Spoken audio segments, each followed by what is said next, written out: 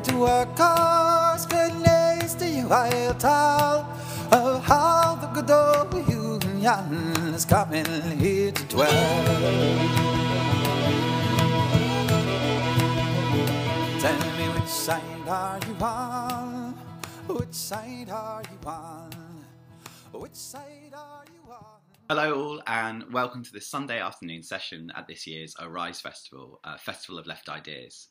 Today, our session title, organised in conjunction with the Orgreave Truth and Justice campaign, is Celebrating Solidarity, the crucial role of art and music in the miners' strike. We'll soon be commemorating the events at Orgreave, which took place on the 18th of June 1984, which means we're a year away now from the 40th anniversary of that terrible event. The miners' strike is a pivotal moment in the history of British politics and industrial relations. But it's not just history. It also laid the neoliberal foundations for the crisis we're currently living through. And it has left an indelible mark on the culture of the UK and our shared cultural memory, leading to the creation of art, music, theatre, dance, poetry, and a host of popular cultural touchstones. We're here today to talk about the ongoing legacy and the relationship between culture, class struggle, and solidarity. Before I introduce our panel, though, I'd also like to make 3 quick requests. Firstly, please, you're watching this on YouTube, you'll see someone post a donate link in the chat. This is a festival that's run by volunteers. We can only get by on your donations, and it really, really does help us to facilitate these kind of events. Secondly, I'd ask you to check out the rest of the festival programme. There's a huge array of events that are going on. They happen every Monday, Wednesday, Friday, and Sunday. So check out the link tree. Again, someone should post the link in the chat. And thirdly, please, I don't know if I mentioned this, donate. We really need your help and financial assistance. This is how we work as an organisation. Okay, so today we're joined by a great panel. I'll just introduce them quickly. Kate Flannery and Chris Peace of the Orgreave Truth and Justice campaign, the campaign that's fighting for justice for the miners who were beaten and fitted up by the authorities at the Orgreave coking plant during the 84-85 miners' strike. Mike Jackson of Lesbians and Gays Support the Miners, the group depicted famously in the film Fried, and Gary Clark, the artistic director of the eponymous theatre and dance company behind the show Coal and Wasteland, which is currently touring. So let's get the ball rolling with our first question. Like I said, the 84-85 strike isn't just a pivotal moment in British politics, but it's also a touchstone of our culture too. What do you all think? And perhaps we could start with Kate and Chris from the Orgreave campaign to get the ball rolling.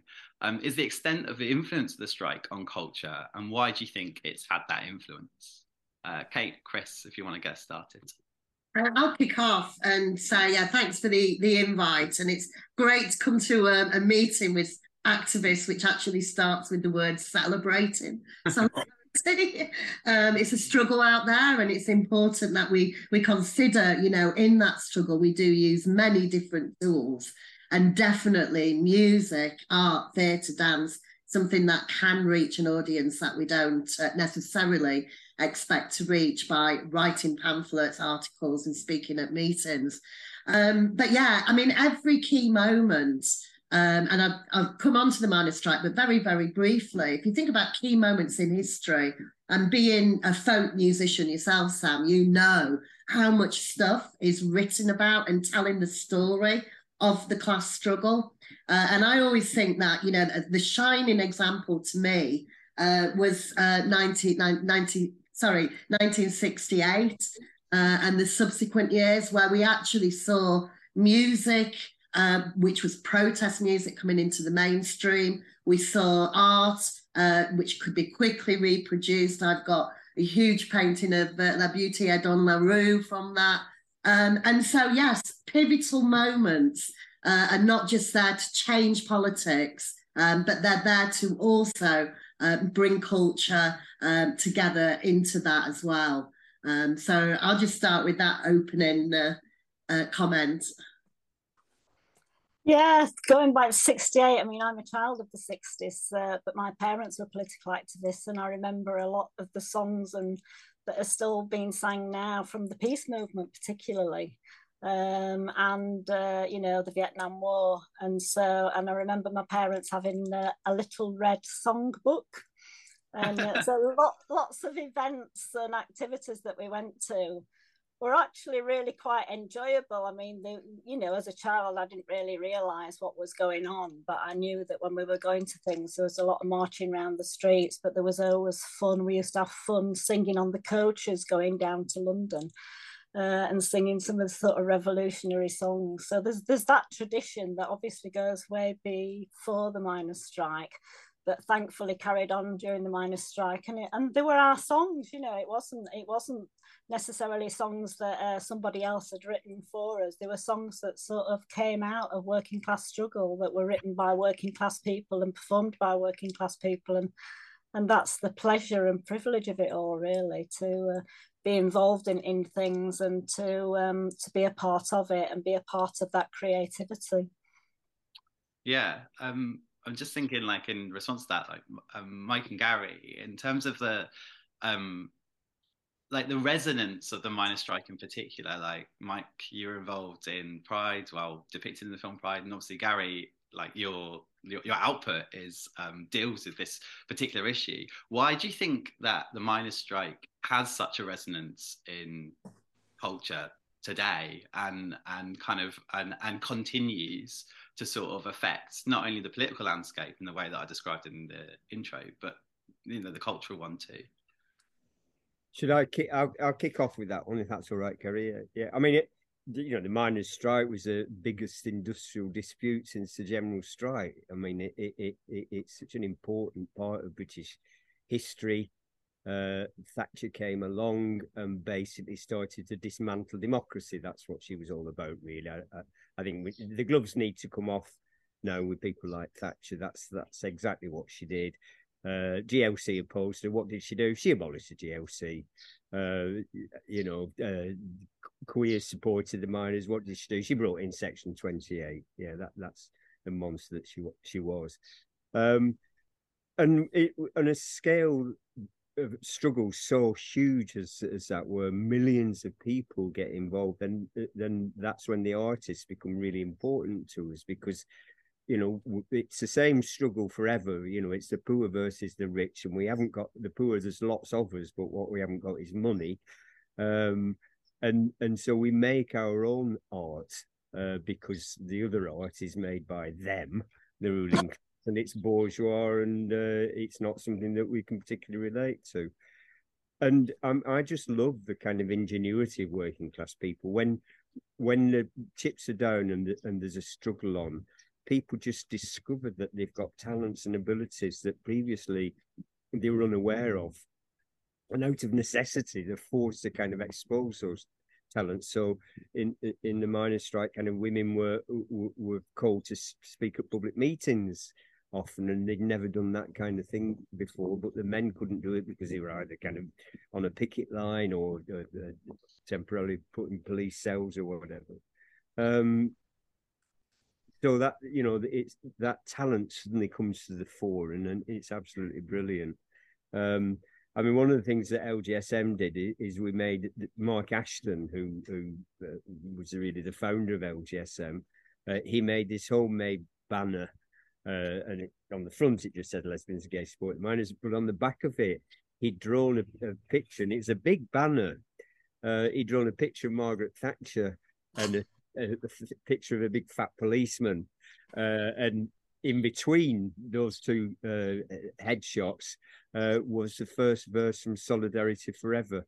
Absolutely brilliant. I've never seen a banner like that since, because it meant that every march we ever went on, we had our song to sing, because the word, you couldn't fail, the words were on the back of the banner. So there we were singing along to it. And that Solidarity Forever became our kind of signature song. And I really love the miners' strike, the old kind of miners' anthems. There's a lovely one called "A Miner's Life is Like a Sailor's." Some of these songs going right back to the 19th century. And I mean, that's kind of old stuff, and more modern stuff, of course. We had the Pits and Perverts benefit gig at the Electric Ballroom in Camden, headed up by Bronski Beat. So there we have a kind of modern day people kind of speaking out for the struggle. And Gary, you were you were a very young child during the miners' strike, but tell us about why you support, where you come from, and why you supported them, and how you got into the wonderful art that you produce. Well, it's interesting because Sam, when you're introducing, this webinar, I got really emotional when I hear those words. Like it's the 40th anniversary of the strike and of Orgreave. It's like suddenly the swell of emotion and pride and anger and feeling just comes right up to the surface. It's not gone anywhere. It's really here. I still carry it in my chest and in my heart and in my blood. And I'm from Grimethorpe, which was at the real centre of some of these big disputes that were happening. I was a young boy. I was only 4 during the strike, but I've got vivid memories of the village around that time. And I also remember the village changing as well after the strike. So, Grimethorpe was this very, very vibrant, colourful village, surprisingly, being a mining village. But we had a lot of art and creativity around that time. There were the miners' galas, the majorettes. We had all of the floats coming down, the fancy dress. The miners obviously used to play in the bands. Music was a big part of Grimethorpe. A lot of the miners used to do lots of different sporting activities as well after working underground. So it was a release. So art and culture and colour and song and music, it was a big part of Grimethorpe and a big part of that community. And then I saw firsthand at what happened to all of that vibrancy following the strike. And I was a teenager around that time. And it's at that time that I discovered art and creativity as a coping mechanism and a way of dealing with this very compounded environment that we were living through under Thatcher. And, the village was being torn apart in many, many different ways. And I found my path through creativity through that. It wasn't through privilege. It was through a necessity, a need. And I think I've carried that through my career. And as I started to work in the industry, I realized that what was missing was working class storytelling, and no one was talking about what happened. I felt very alone somehow in this very kind of middle class art sector that I was working in. And I wanted to fill that gap, and I wanted to be a vessel for communication. And I set off, that was my mission, is to create working class contemporary dance work that tells these really powerful stories of working class British history and culture that I think people need to know about. And we know that people want us to forget about that time. And I think people like us are saying, no, we've got to remember where we've come from. We've got to remember what has shaped our communities and our society, and hold the people accountable, but also, like Chris was saying, to celebrate, to actually be proud that we're standing up for our communities and our people. And, a massive heritage came from the, and tradition and history comes from the coal mining communities. And I want to celebrate that through the work that we do. And wherever there's politics, there's art, historically, especially in the 80s. I've got some points to talk later about that, but I'm interested in around how politics can really push people under pressure to revolt back through many different mediums, whether it be fashion, music, art, creativity, poetry. Sometimes we get the best art when we've got to really push back against politics. Mm-hmm. I guess that's where I stand in a lot of the work that I create. Yeah, I think that's a really important point, because often, I don't know, people think of art coming from elite institutions, and it's London. I think the point you make about growing up in Grimethorpe, in the north, in a mining village, actually, those places have culture too, and and it's so important that we celebrate that, and we don't just think that culture is attached to elite institutions. That's a really interesting point for me as a folk musician. And that idea that you can have art and culture that comes from a bottom-up community-based place. And I think you mentioned the Miners' Gala and all the banners and the brass bands that you see at that. It's a really concrete artistic expression of the solidarity that binds communities together, and how it doesn't come from outside the community. It's produced by workers as they're struggling for their rights.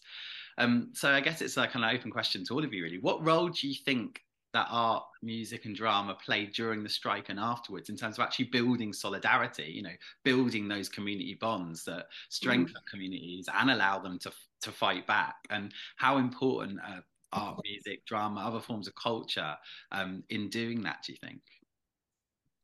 Shall we go, Kate, shall we bring you in? I think people, some people, and possibly even a lot of people, underestimate the thousands upon thousands upon thousands of people that were actually involved during the miners' strike, and the thousands upon thousands that were involved in supporting that strike. And the creativity that was happening all over Britain and in various parts of the world as well to show support.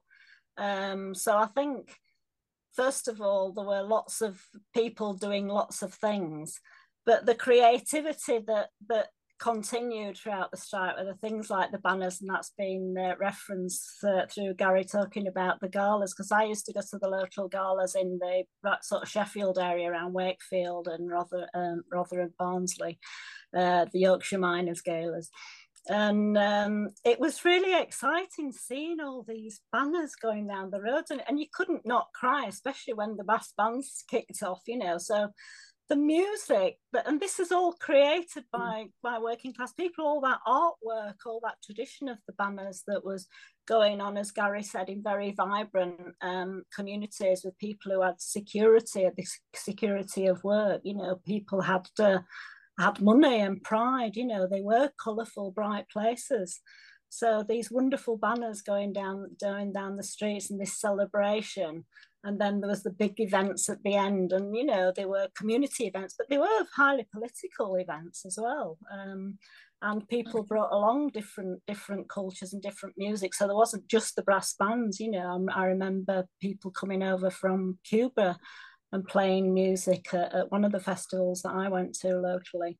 And all this carried on during the miners' strike. So it was a really great opportunity for people to triumph over adversity, to get some pleasure and enjoyment out of the togetherness of creating all this, having fun together, you know, at really hard times, you know, and we have to do that to keep going. And it's one of the reasons why we were keen to do this session today, because it gives us an opportunity to be positive about our political activism, really.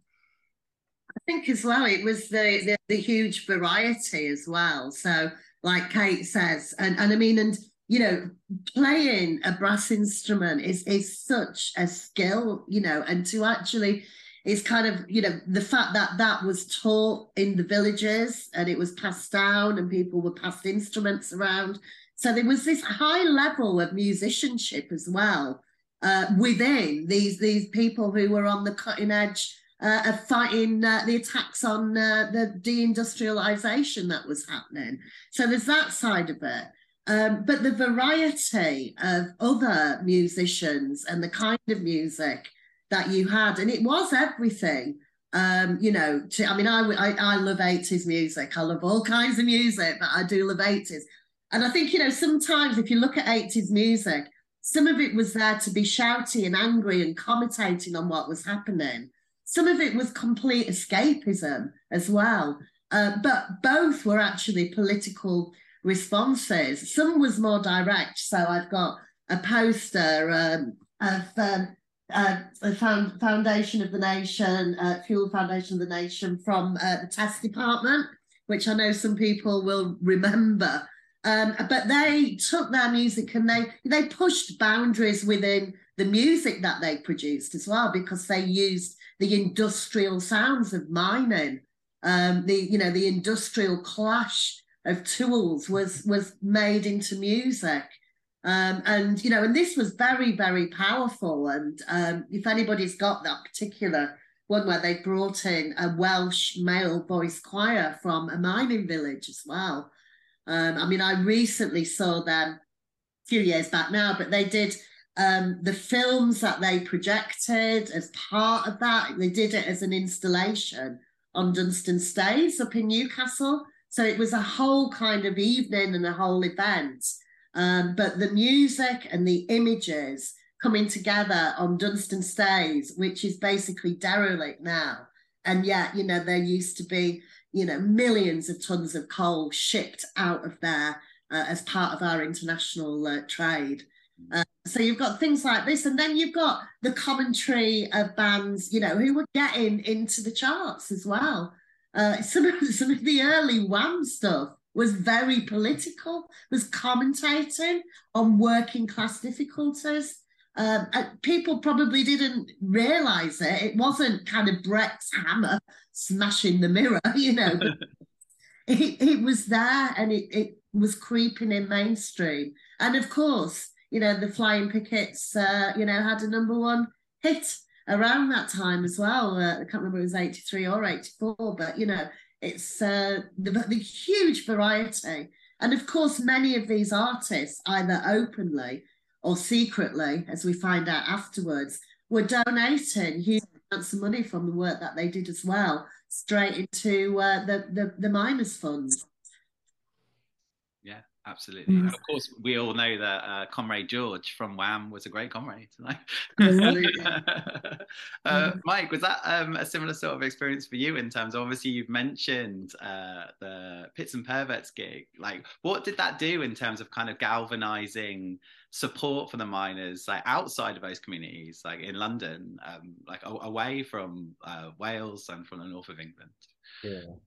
I mean, it was a tremendous night. That I mean, Bronski Beat were up there in the charts anyway. So one isn't, you can't say how many people were coming to support the miners and how many people didn't care about the miners. We're just going to see Bronski Beat, but none of us cared about that, because the ones who were really primarily coming to listen to the music and see Bronski Beat would be influenced by the speeches. So, for example, there's in our video that we made, All Out Dancing in Delice, which you can find on YouTube. There is a very, very poor but audible segment where Di Donovan is actually speaking to the crowd, and it's a really good little speech that he makes there.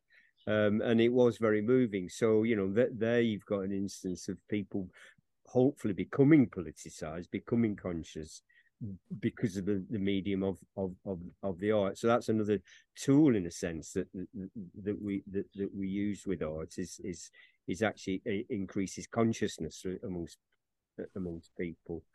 And one of my favorite quotes, when I first heard it, I thought, yeah, that's me. It was I think it was Emma Goldman. Stop me if I've got this wrong. But she famously said, "If I can't dance, I don't want to be part of your revolution." And I heard that when I was in my early 20s, and I just went, right on, sister. Because there is a kind of betrayal of socialism and the left about us all being like a bit hair shirts and we want poverty. We don't want poverty. We want the opposite of poverty. We want joy and happiness. That's what we strive for, to be universally available to everybody, not just the elite few. And, we have the revolution in order to get to such a joyous place. So, yeah, a great one is that.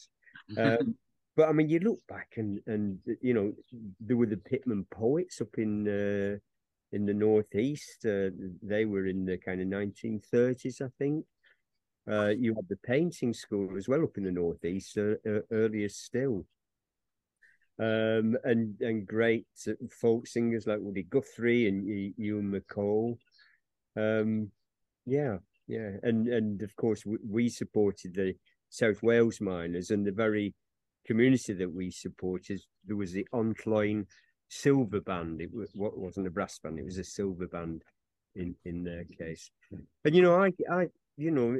these are really difficult times we're going through now, and I struggle to keep optimistic about things, really.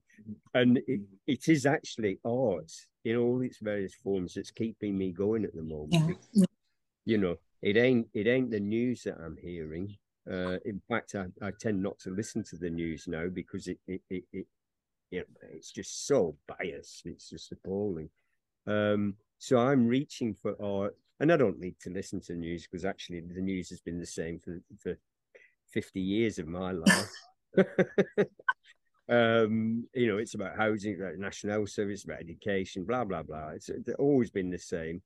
And so what keeps me kind of fresh and perky and so on is music, poetry, and in more recent times, Gary really kind of inspired me when I first saw Cole, his first production in the trilogy, just before, well, about 2 years before COVID. That's the first time I'd seen contemporary dance, and I was absolutely knocked out by it. I'd never seen anything like it. It was so really powerful and moving. You know, it blew my mind away, really, and even more so his sequel to that, Wasteland, which I only saw a couple of weeks ago in Birmingham. I mean, it starts with perhaps Gary can. I should leave it to Gary to tell us more about it. But it starts just with music. There's nothing happening on stage, and that music is just so compelling, so dominating and dark. It gets your heart going, and nothing's happened. It's a dark stage, you know, and then you know it's foreboding, you know what's coming. So over to you on that one, Gary. Oh, thank you, Mike. That was a nice segue in. Yeah, I guess, well, first of all, as everyone's kind of speaking, I was kind of going, actually, underneath all of this is idea that art is a form of communication. And I think what political art is good at is being a form of communication. But I think it's explicitly so in what we do. So I just kind of wanted to just lay that down for comment later on. And I think we all want to communicate something through what we do. There's deep kind of messages and a deep sense of pride behind our art. And I think that's why sometimes a lot of the art that have driven through the miners' strike or through working class culture is kind of explicit, or we stand by it. There's a kind of boldness to it. And that's definitely something that I've kind of taken through into my live performance work, which predominantly uses dance to tell the story. The human body is an amazing vessel for communication and expression and emotion. And if you look at the mining industry, that's also full of those three things: physicality, passion, emotion. The body's a fantastic tool to tell these kind of stories. So when I first started to make Cole, the parallels between men working underground and dance and movement were very, very close. And I clearly see movement being driven through this very kind of deep physicality that the men used to do, but also similar to what the women used to do as well. I mean, and then looking at the strike and also the protest, which again was very physical. Everything had a kind of physical presence to it. And that's what I was attracted to. But not only that, just hearing people, Mike, Chris, Kate, you've all mentioned these people that were around at the time, Testy Pound, people making music, the brass bands. Through my production, what I try to do is bring all those elements together to tell the story. So with Cole, we connected with 18 championship colliery bands all around the country. We worked with over 100 women from coal mining communities who'd never really been on stage before to come and perform with the professional company and tell their stories. We collaborated with the Women Against Pit Closures, Anne Scargill and Betty Cook, telling us we had to sing the song, so we put in the song. We worked with the NUM and were able to create this amazing film of all the miners' banners, which then became the backdrop. We were able to get hold of some amazing archive footage of Orgreave and of the strike, which we worked with a filmmaker to pull together as a kind of montage.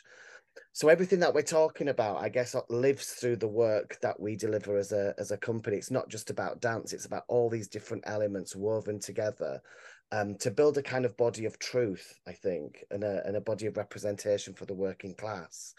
And as Mike said, Wasteland, the sequel, also carries those elements. It's about really trying to get to the truth of what the work is, and in particular, what Mike's talking about in that first scene of Wasteland is we just hear the sound of the underground.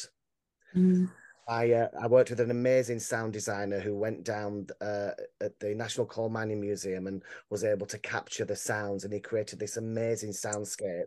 And the first kind of 5 minutes of Wasteland is in complete darkness with this sound. And I remember Mike saying straight away that emotion, that feeling is still there, and it just resonated with him. Not just Mike, but many other people that come and see the performance. It kind of just triggers something in them. Straight away, people go back and remember those sounds and smells and feelings. And I think that's what live theatre is amazing at, is recapturing these pivotal points in history. And I'm really proud of what we're doing with our work. You know, it's really it's really pushing through, and we're getting new audiences. People that, like Mike said, never might have seen contemporary dance before, are coming for either the solidarity, the story, the history, but suddenly they're seeing it retold in a different art form. Absolutely. That's kind of I'm going to sort of segue into a kind of question about you know, used a really interesting phrase about talking about telling the truth about events, like, and using art to tell the truth about events, which I think is kind of really interesting, because like, I was born in 1987, so I didn't directly I didn't directly engage with what was going on at the time. I wasn't born, and actually my understanding of the strike is totally mediated by friends, like people on this call, my parents, you know, part of that sort of like family memory, but also the stuff I've seen on telly, you know, films like Pride, films like Brassed Off, you know, those sorts of things. And yeah, and actually, I don't know, even like Chris and Kay and I were involved in organising an event together on Peterloo and Orgreave, and going, you know, to Barnsley to look at all the banners, and like seeing the Corton Wood banner and stuff like that, which is absolutely like amazing. So I guess my question is, and also actually for many people at the time too, you know, even, you know, if you're watching the news on telly at the time of Orgreave, you would have seen the BBC run film footage backwards to portray or try and falsely implicate picketers in starting the violence at Orgreave.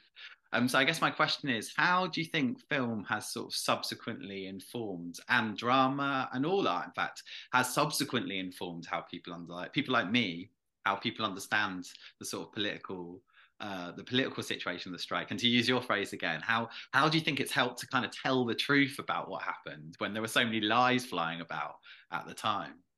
I think, yeah, absolutely, Sam. And I think the extent of the lies just can't be underestimated, because it was mainstream and it was everywhere.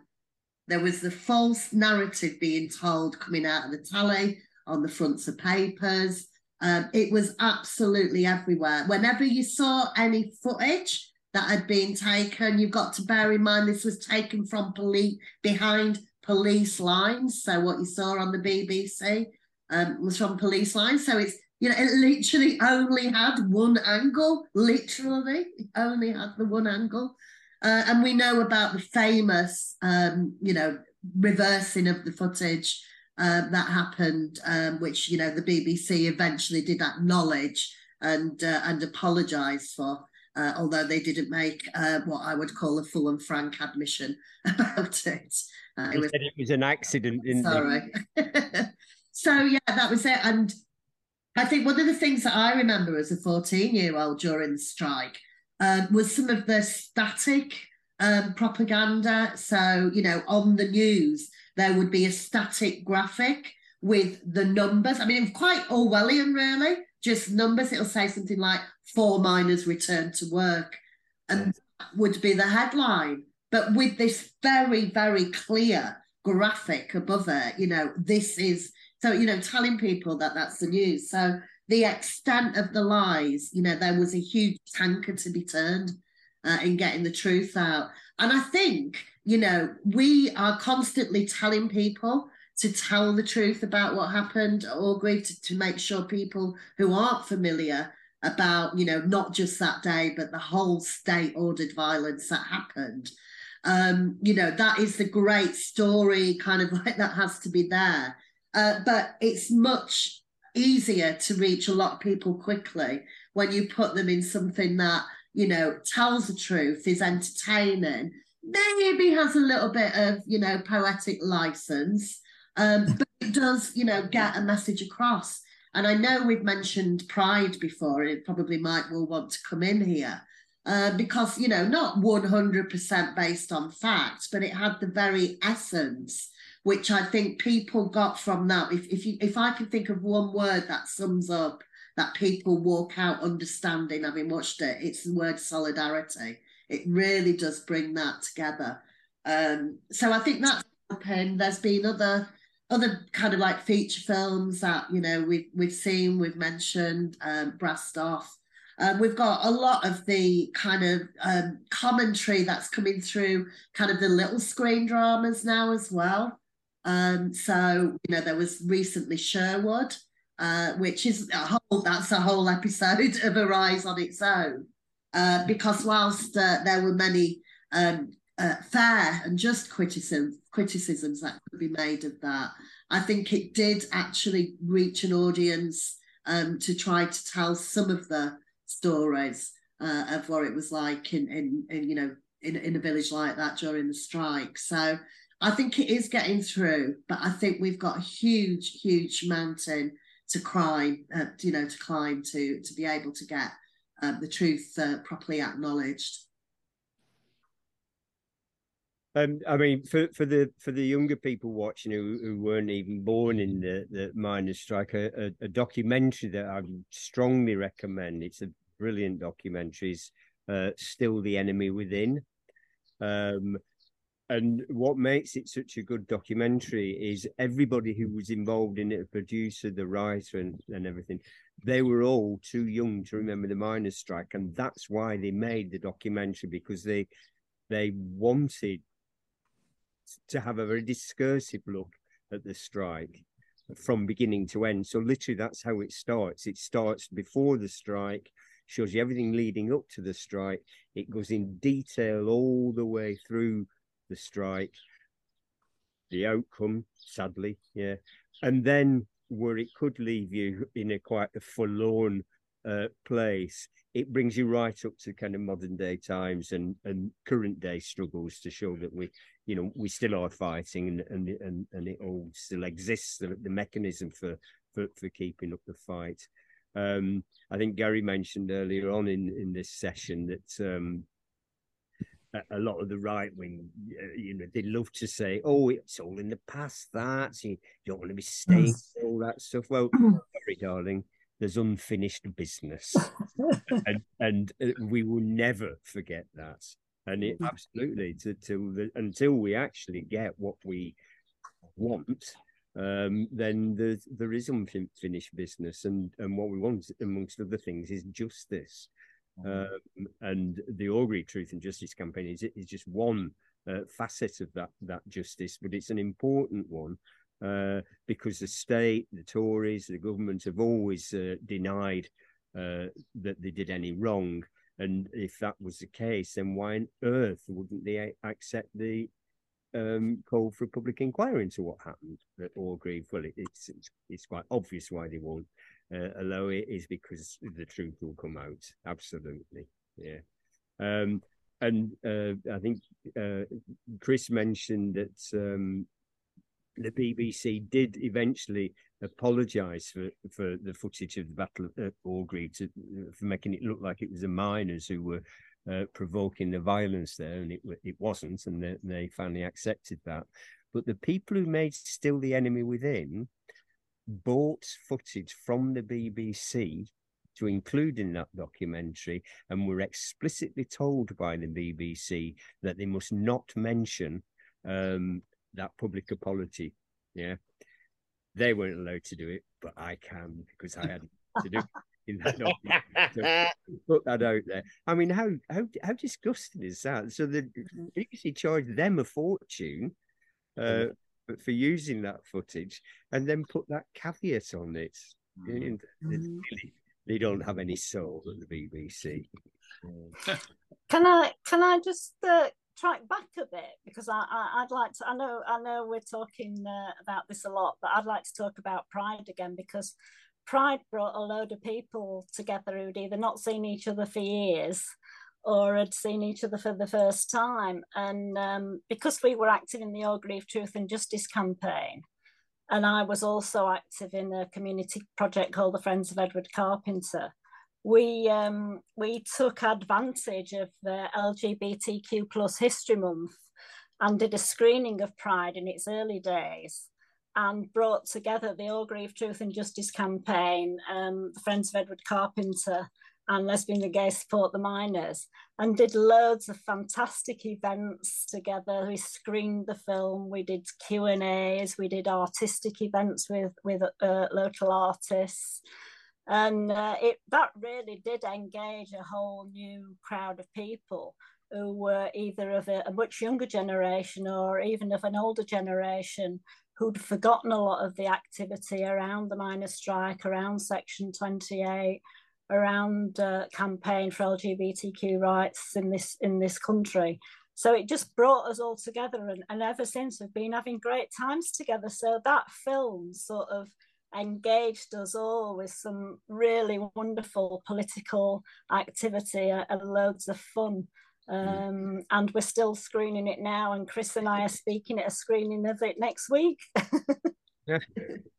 It's funny. I think as well, it always, whenever we are, and it does happen a lot, we're in shared spaces together because we're wanting to march and rally, and we're always kind of with our Orgreave banners, of which we have many, and we must talk about some of the designs within our own campaign as well, and how we've, put that at the forefront of our activism as well. But it's always like, where's LGSM? We want to march with LGSM. And we do always kind of like tend to march together, don't we, on things, Mike, which is, there's something really beautiful about that. And yeah, thanks, Kate, for reminding us of how it all really started. Yeah, or was rekindled. Yeah. Rekindled, yeah. And I mean, there are people right now who want to invisibilize LGSM.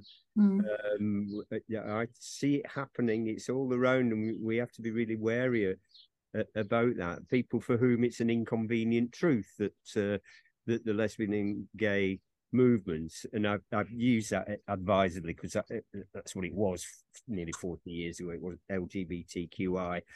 It was a modern phenomenon. There's a lot of people who don't like the idea that there's a class consciousness within the LGBT community, and nor would they. But they do have great difficulty in trying to make us invisible, because having a global movie made about you gives you some cachet, really. which I mean, I could swear, but I'll not. It is. I mean, it's something like something you to them. It is. It is remarkable. I go to I'm a queer person. I go to the RBT on a Monday night or whatever to go watch a drag show, and you see, people like younger than me in the audience who are wearing LGSM t-shirts and Pits and Perverts t-shirts, and it's like, it definitely, it's definitely reaching out to those communities still, definitely. I wondered, actually, Gary, off the back of that conversation, you talked earlier on about how often your work has kind of brought people into contact, with dance and with that particular art form. But is the inverse true? Have you actually kind of been able to reach people who perhaps thought, I know all about the miners' strike, it was that pesky Arthur Scargill, and have you managed to kind of reach out to them and tell them the truth, of the story? Big style. Yeah, it's been really, that's where I feel like I'm doing the most work, is when I really change people's perceptions or understanding of what happened. And I think, just to go back to this idea of truth, although the work that I want to communicate is about political truth, it's also about the emotional impact and truth, and about really trying to tell those deep-rooted stories about pride and heartache and the trauma and the fight and the loss and the relationships and the kind of the heart and the blood behind it all. That's definitely something that comes through the work that we've been delivering. So people then carrying empathy for the impact it had on people, not just through the political truth, but actually the truth of what happened to these decimated communities.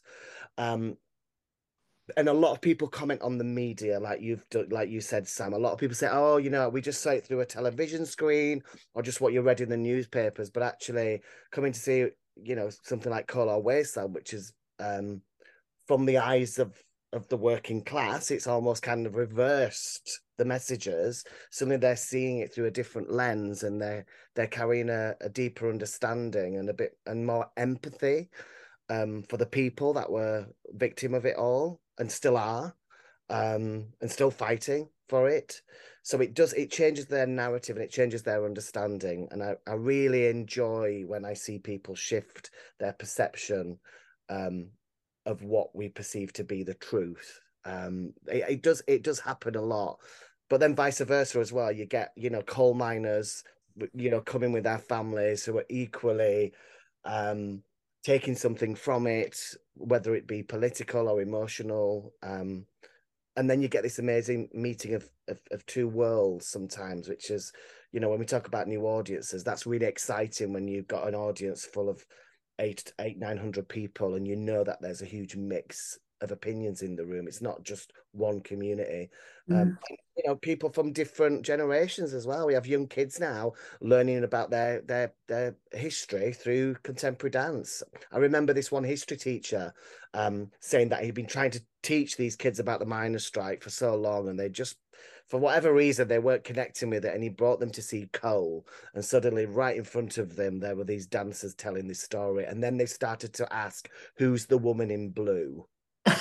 And it just said, so thank you for that. That actually our art form became a moment where kids started to engage with local history through a different medium. I think, and again, the power of art and the medium of art can be really useful for education as well as communication.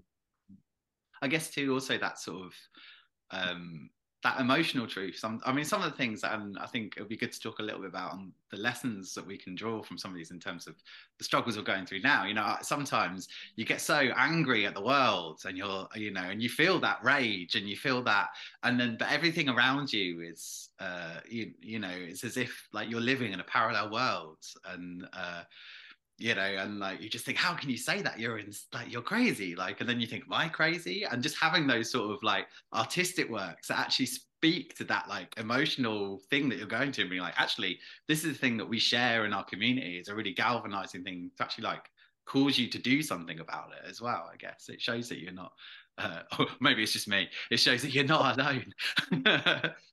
Sorry to just jump in, but I just wrote a few notes about, when Kate was talking about that great relationship you've made with, LGSM, and I think also art and art practitioners and what we do in arts can be a really good opportunity for people to meet this, the strength in numbers, that to align with, to stand by with, to hold hands with, not just politically but artistically. And I think that's something that I've really enjoyed about my journey through making this kind of work, is I've managed to partner with so many amazing other arts organisations who are also plugged into the same kind of political bloodline as I am. So that feels really exciting.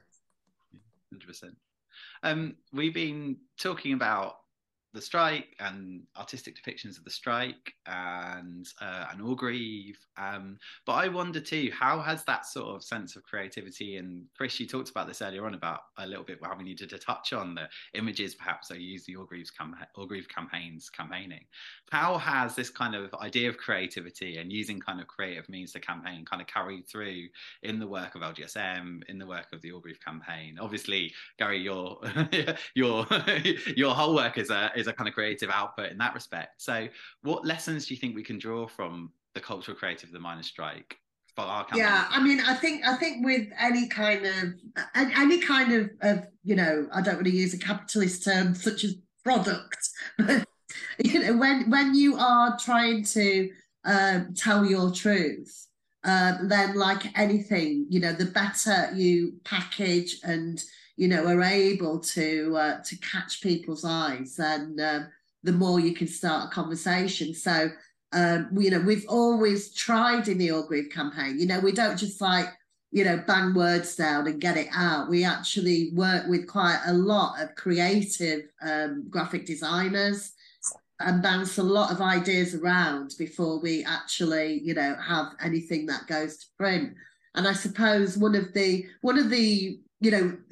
main images of our campaign is the reworking of the Coal Not Dole sticker that was used during the strike.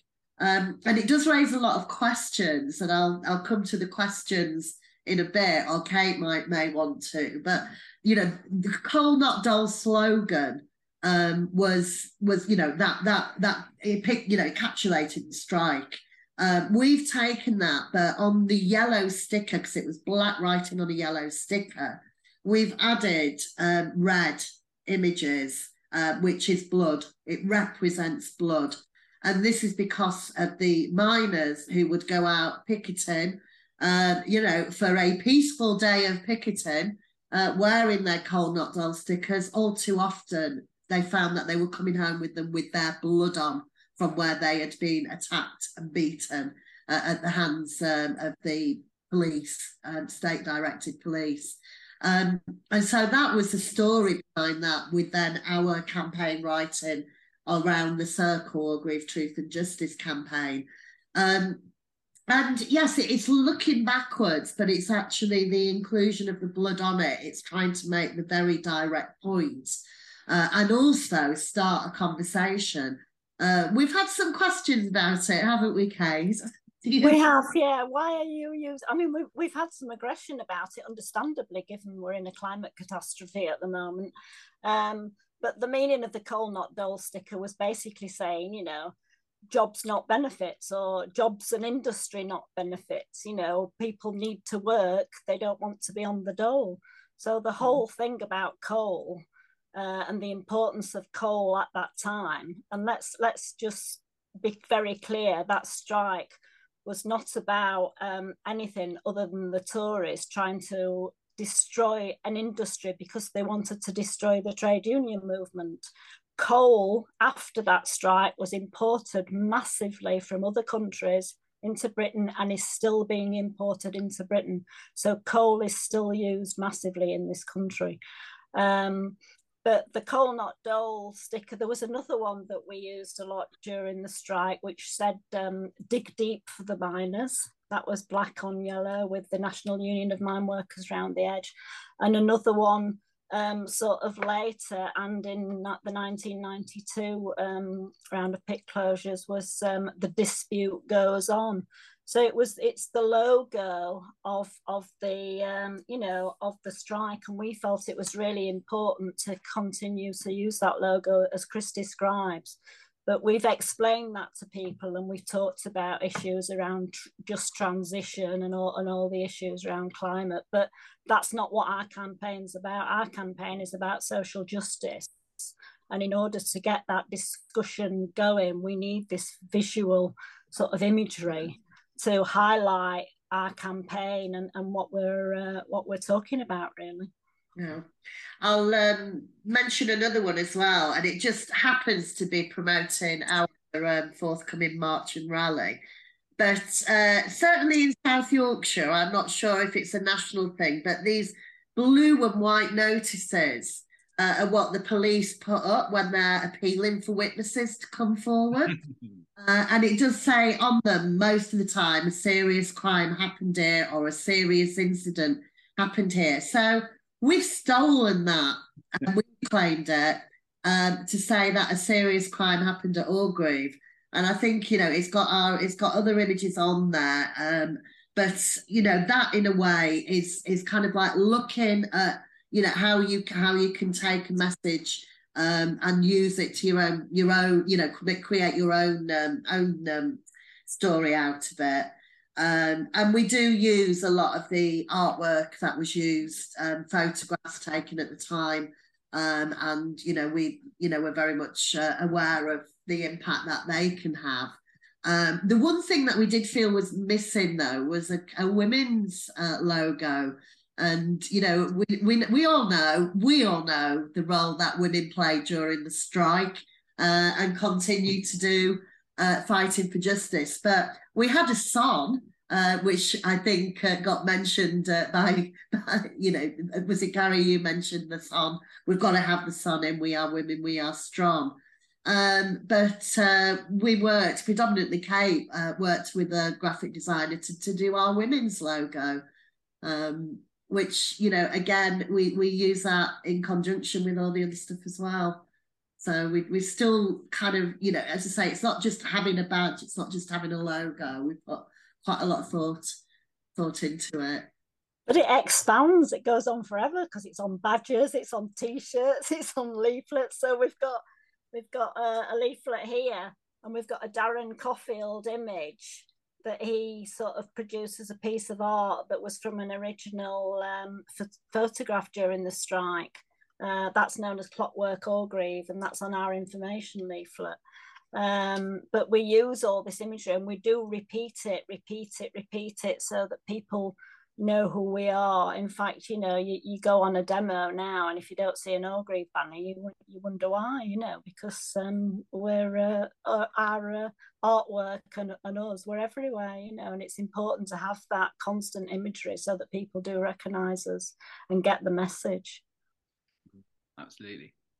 I wonder, we've got a few minutes left. I wonder, just as a finishing question, what do you think, and this goes out to all of you, I guess, what do you think is the best way now, and it kind of segues from our discussion before, of kind of keeping issues like Orgreave in the spotlight, keeping issues like the miners' strike in the spotlight, and arguing for like the continued relevance of those class struggle politics and keeping that kind of flame alive, you know, in the situation we face today? What are the lessons that we can learn?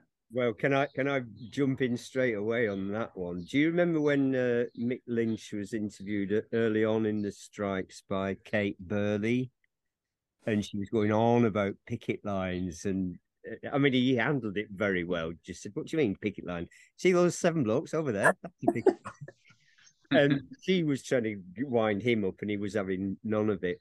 However, I rushed off down to that very same picket that he was on the next day and said, "Mate, you missed a trick there. All you have to say is, well, I'm so interested that you're interested in picket lines, because that's why my union supports the Orgreave Truth and Justice campaign, having a public inquiry into policing of industrial disputes."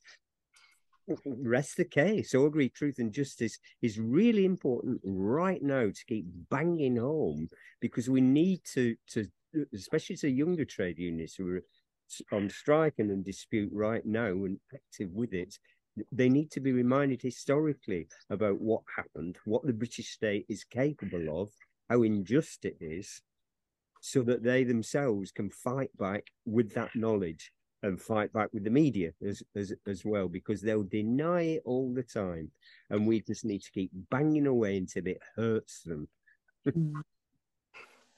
But also, I think we're doing that quite successfully with not just the political engagement that we're doing, like the marches and rallies and the meetings, but the fun that we're having as well, you know. And you know, we organised quite recently in the autumn, actually, to commemorate and celebrate our 10th anniversary of the campaign. We organised a big event at the Lead Mill in Sheffield. It was a night of music and comedy, and so we produced artwork to advertise the event itself, and had loads of artists, performers there, comedians. And it was a really great night. And Chris and I were discussing this earlier and said, you know, we probably had more influence politically that evening than we would marching through Sheffield, you know. So, but, you know, we do honestly think that some of the great events that we've been organising over the last 10 years, and that were organised during the strike and will be organised for the 40th anniversary, will have much more of a political impact, or indeed a great or even parallel political impact as you know, serious events. So just keep on organising wonderful events, and wonderful events like this to talk about it. Yeah. Gary, Chris, did you want to come in just to finish off? I think for me, it's about understanding that what happened in 1984 changed the future of this country, like, hugely. And I think for me, it's important history that we've got to keep being reminded about and not forget about it, because it's, you know, some of the narrative is always about the future, because like I said before, people want to forget the past, but only by understanding the past can we get to the future. And I think for me, it is about the next generation as well. It's about, you know, like Mike was saying, you know, some of the younger people also being in the know about what happened and how much the country has changed in the last 40 years and why. And I think it's always about, it's about that. It's about, you know, really looking back at history and bringing it into the future lens. And I think that's really, really important. It should act as a lesson for people. Definitely, and it is, as Mike says, unfinished business as well. So you know, we've got so much to learn at just how ruthless a capitalist state will be on people who create the wealth, which others live off. How ruthless they will be. You know, you could end up with blood on your stickers like the miners did. You know, this is really, really important. But it is unfinished business, and you know, we have got to get the truth to be accepted as the proper truth, so that history has been written correctly by the people who experienced it, and not this false story that is still hanging out there, that was created by the government of the day, advanced by the media of the day, and it needs to be put right. Shortly after we got turned down for an inquiry, a whole load of police papers with papers about the policing of the strike were embargoed until 2066. So on the one hand, no, you're not having an inquiry. We found the existence of police documents that hadn't seen the light of day, and then we found out, oh no, we've embargoed them. Now that tells you, you know, what the battle we have. And so every tool that we have, including our wonderful art and banners, the work that Gary does, you know, theatre and music, and especially music. I mean, music, because the way we talk about music is the way we talk about socialism. You know, we talk about having better harmony. We talk about, you know, when we have discords. These are musical terms, you know. All of that is what we have as part of the struggle to achieve, you know, what is a very, very important and correct writing of our history. Listen, thanks so much, the four of you, for joining me today. It's been a really, really fantastic conversation, and thanks everyone who's been watching along on YouTube. Just a couple of things, please. Again, if you've enjoyed the discussion, donate to Arise Festival. That's how we put these events on. As I said, there'll be a donation link posted in the video chat on YouTube. Also, get involved in things too. So we've talked about the rally and the march to commemorate what happened at Orgreave on the 17th of June. Get along to that. You know, get along to Wasteland. Go and see Gary's work. Put on a film screening of Pride in your community, in your kind of activist group, and please do follow the social media of everyone on the call as well. And hopefully, I'll see you at the other events at Arise Festival this year. And thanks again for joining. See everyone later.